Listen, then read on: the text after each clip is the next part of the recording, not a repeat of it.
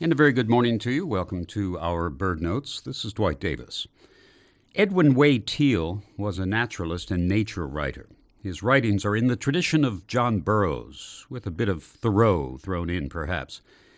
He writes his observations and impressions of the natural world not as a scientist, but as one who is enthralled and amazed at, and yet at one with, nature.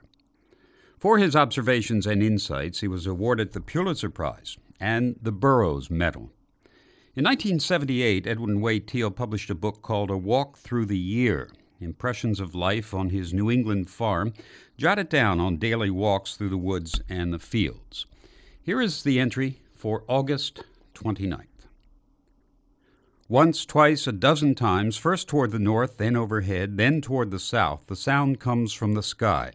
It is a single note, like the twang of a plucked musical string, a sharp metallic plink, coming from a little band of southward flying birds.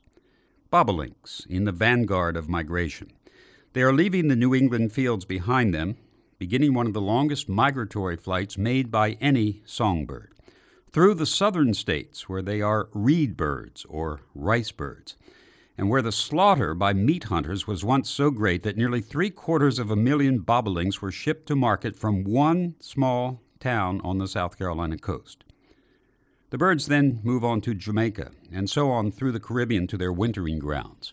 Most of this migration occurs at night. In New England, as the nocturnal flocks pass overhead, the plucked string note that holds the traveling birds together is a frequent sound heard in the darkness on August nights. It is a song we hear less frequently now. Only occasionally, and not every year, bobolinks come to our pastures, for the bird is now a sadly reduced species. Many factors beside the merciless slaughter of so many years along the migratory routes have contributed to its decline. A nester in open, extensive fields of tall grass or grain originally benefited by the cutting of the forests and the clearing of the land in eastern North America.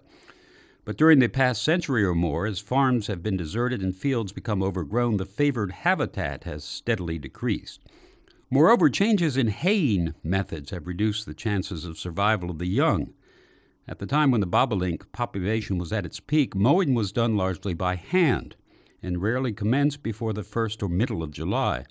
But then the nestlings were safely on the wing. With the introduction of mechanical mowing, however, the harvest began earlier, before the birds were fledged. Add to this the deadly scourge of DDT and other pesticides in recent years, and the picture becomes clear. This far traveler, with its striking black and white plumage and its jubilant song, one of New England's favorite birds, year after year, while a century has passed, has been fighting a tide that still runs against it.